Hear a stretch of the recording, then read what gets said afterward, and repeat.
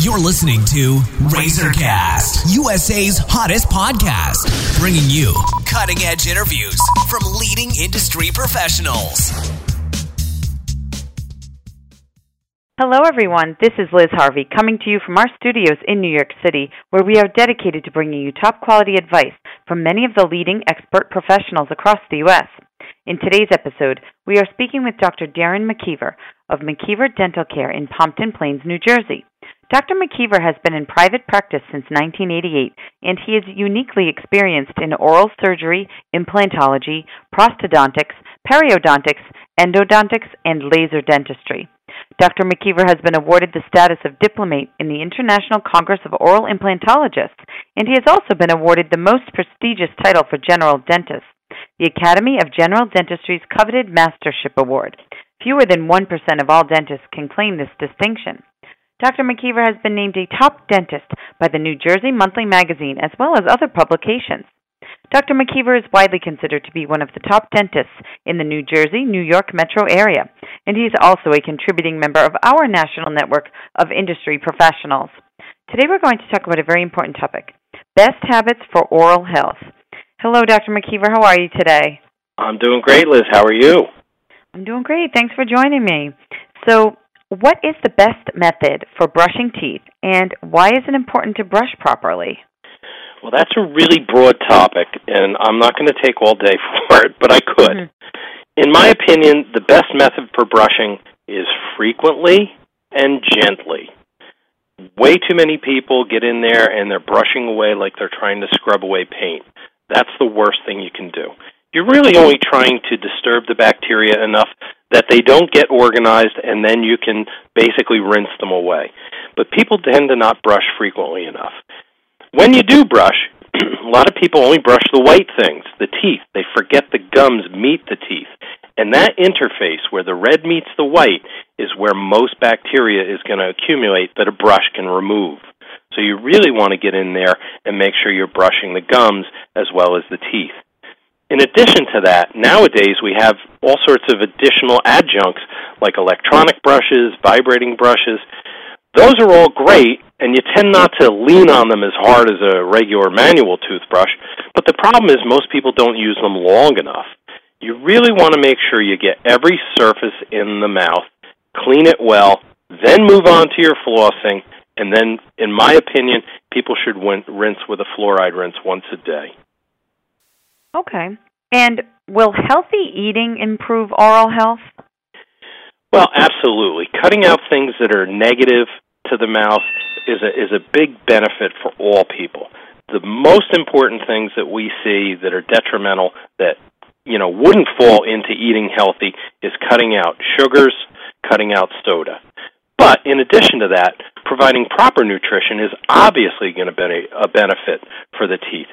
If you're not providing the right vitamins, the proteins aren't going to keep your gums healthy properly. You're not going to get enough calcium possibly if you're not intaking enough calcium, and then your mouth is going to suffer.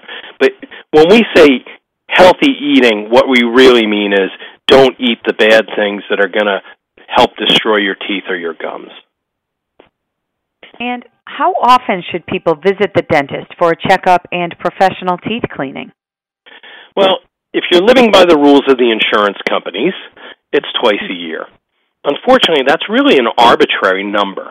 There's no scientific information that literally says people will be benefited by cleaning twice a year at a 6-month interval. Bacteria which are negative to your periodontal condition, your gum condition, start to become predominant after about 3 months, not 6 months. By 4 months, they're actually the number one bacteria in the mouth. So ideally, people should really have their teeth cleaned every 4 months.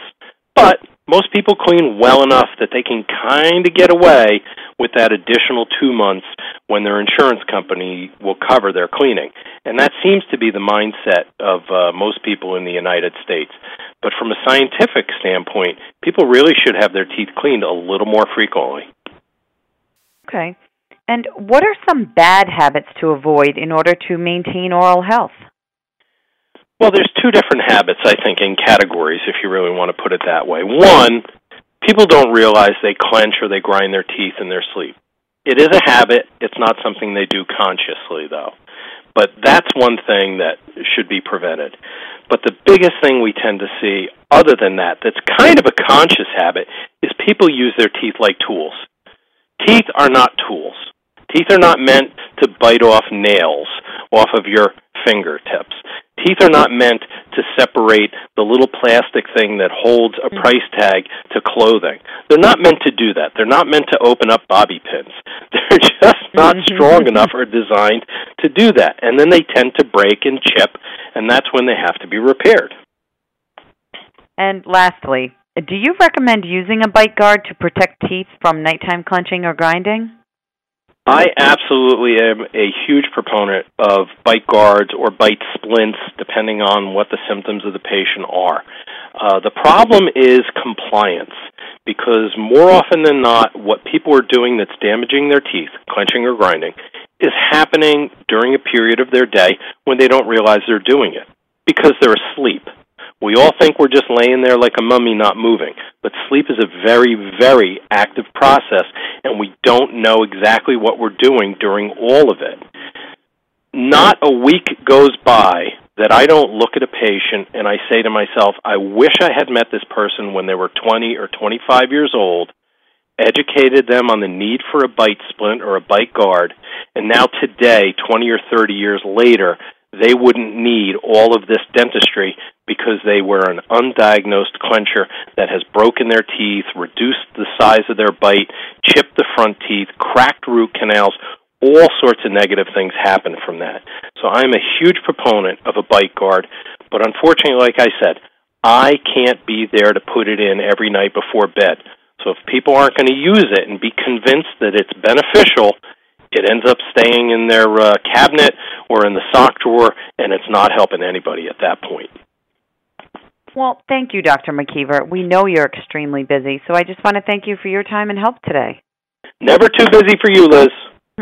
And for our listeners across the country, if you are interested in speaking with Dr. Darren McKeever, you can either go online to www.mckeeverdentalcare.com or call 973-839-8180 to schedule an appointment. On behalf of our entire team, we want to thank you for listening, and we look forward to bringing you more top-quality content from our country's leading industry professionals.